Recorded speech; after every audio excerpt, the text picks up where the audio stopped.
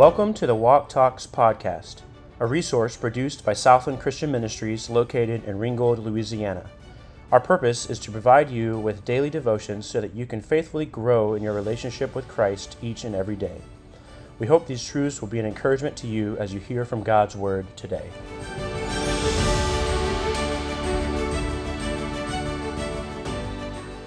Well, good morning and welcome back to another episode of the Walk Talks podcast. This is Markus, and so glad to be back with you again today and looking forward to a great semester.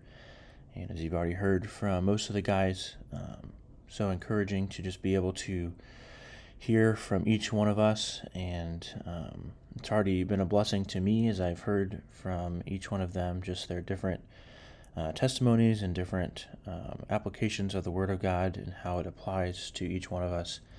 And I hope that will continue to be the case through this semester as we just strive to bring some daily challenges to you from the Word of God. I want to take a look today and kind of start almost like a little series through the book of Jonah, and really just kind of reading through the entire book over the several podcasts that I'll do, and just kind of point out some things and go through some things in the book that have been an encouragement to me, a challenge to me as well, and just try to point out some things that hopefully can be a help to you. So I kind of want to just start out. I know that it'll be spaced out, but I kind of want to just start out by kind of just giving an overview of the book of Jonah and not really even reading any of the verses other than one verse, and I'll read that in a bit, but just kind of talking through an outline, and I'll actually just kind of read. I found a little paragraph, I guess, of the overview of Jonah, and I think it's a good overview statement. And so I'll just go ahead and read that for you now. It says, the book of Jonah calls us to examine the motivation of our hearts in serving God. Are we truly sold out to God's sovereign will or trying to push our own agenda? And just to kind of stop right there and say some things, I think that's a great question to ask ourselves on a daily basis. That are we trying to do what God wants us to do or trying to do what we want to do? And I think often we can almost convince ourselves that what we want to do is what God wants us to do. And yet, do we really strive to totally understand and totally submit to what God is trying to do rather than what we are trying to do? It goes on to say, does our heart mirror the compassionate heart of God, overflowing with grace and mercy, or do we evidence a judgmental spirit? Do we love the world without prejudice and without reservation, or do we withhold our love from certain groups? And obviously, that was the case in this book, Jonah to the Ninevites, and we'll kind of look into some of this as we go along.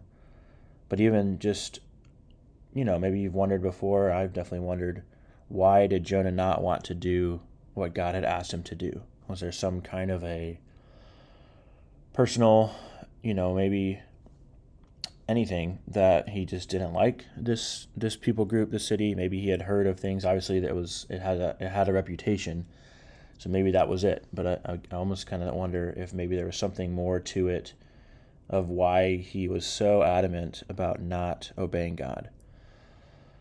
And I don't know if that's happened in your life. I don't know if I could say that that's ever happened to me in my life, that there was something that God has asked me to do, obviously not in this same way, God directly speaking to us. But is there things in our lives that God has possibly called us to do, called you to do, that you're just very adamant about doing? It says, do we love the world without prejudice and without reservation? And I think, obviously, we would say, well, sure. But how often do we live our lives and not think that way, not act that way? We just kind of go about our daily routine and just kind of do what we do on a day-to-day basis. And I would just challenge myself along with challenging you that not even necessarily a direct call in our lives, but that we would take just the general principle of sharing the gospel to the world, being a testimony to the world, that we would always be conscious of that and thinking about that, and sharing the gospel to those around us. Obviously, if we do say we would love the people of the world enough to share the gospel, then that's what we should be doing. And obviously, that's a big theme throughout the book, of sharing the gospel to the lost. He goes on to say, Jonah struggled with the tension between fulfilling his calling as God's prophet and remaining loyal to his nationalistic pride and natural sense of fair judgment. He appreciated God's deliverance in giving him a second chance to carry out his mission, but wanted to dictate the results rather than rejoice in God's sovereign disposition of mercy. And man, how often is that the case in our own lives, that we want God to give us chance after chance after chance, and we're thankful for those chances. But then we kind of want to dictate how it goes and not just let God control the situation, and let God's, as he says, sovereign disposition of mercy kind of take over and allow that to be whatever God wants it to be. I'll kind of just conclude. He kind of breaks it down into an outline later. But the big idea, and that statement that I just said, he repeats it. So it's the sovereign disposition of God's mercy and grace exposes the pride and jealousy of judgmental believers. And there's just a lot in this book that we could talk about, I think. But I think that's a good sentence of what this is all about in this book, and kind of getting into the mind of Jonah and just trying to understand, what was going on, and why he was so adamant about running from the Lord initially, and then coming back and using trials that God allowed because of his sin, and then giving him second chances, and then ultimately he does do what God had asked him to do. And I just think there's so many applications and so many lessons, and even some encouragement to us from this book, that I hope that will be a blessing to you. I want to read one verse before we finish this morning. It's Jonah near the end of the book, chapter 4, verse 2. And it says, And he prayed unto the Lord, and said, I pray thee, O Lord, was not this my saying when I was yet in my country? Therefore I fled before unto Tarshish, for I knew that thou art a gracious God, and merciful, slow to anger, and of great kindness, and repentest thee of the evil. And the first verse in that last chapter, it says, But it displeased Jonah exceedingly, and he was very angry. And talking about how God had,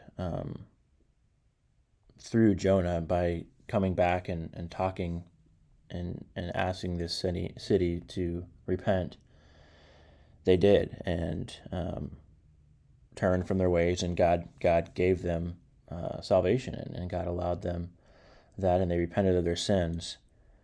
And Jonah was upset about that. And you think, wow, how could you be upset about that? But again, maybe it was because Jonah had some kind of personal vendetta or something against them. But just taking that verse, and he said, basically, I almost like, God, I knew this was going to happen. This is why I didn't want to come in the first place. But just those few statements, he says, For I knew that thou art a gracious God and merciful, slow to anger, and of great kindness, and repentest thee of the evil. And I just want to challenge you, just as we've kind of looked at just a brief kind of overview, and I guess just kind of even leading into what we're going to talk about, just doing what God has asked us to do, and taking what God gives us each and every day, and just taking it one step at a time and obeying him, and God, obviously, through our own lives, we could probably say, and through this book, gives us those second and third and fourth and many, many more chances. But just simply obeying God and doing what God has asked us to do, obviously, is a much better response and will produce blessing and a much better life than if we wait. So I just want to challenge that to you, and again, just kind of give you this overview that as we look at this book, The Life of Jonah, a great story, a great testimony of God's mercy and love and salvation. So I hope that that's an encouragement to you. Hopefully you'll be back to listen to more of the podcast, and then as we just continue through the semester, that it'll be a challenge and a blessing to each one of you.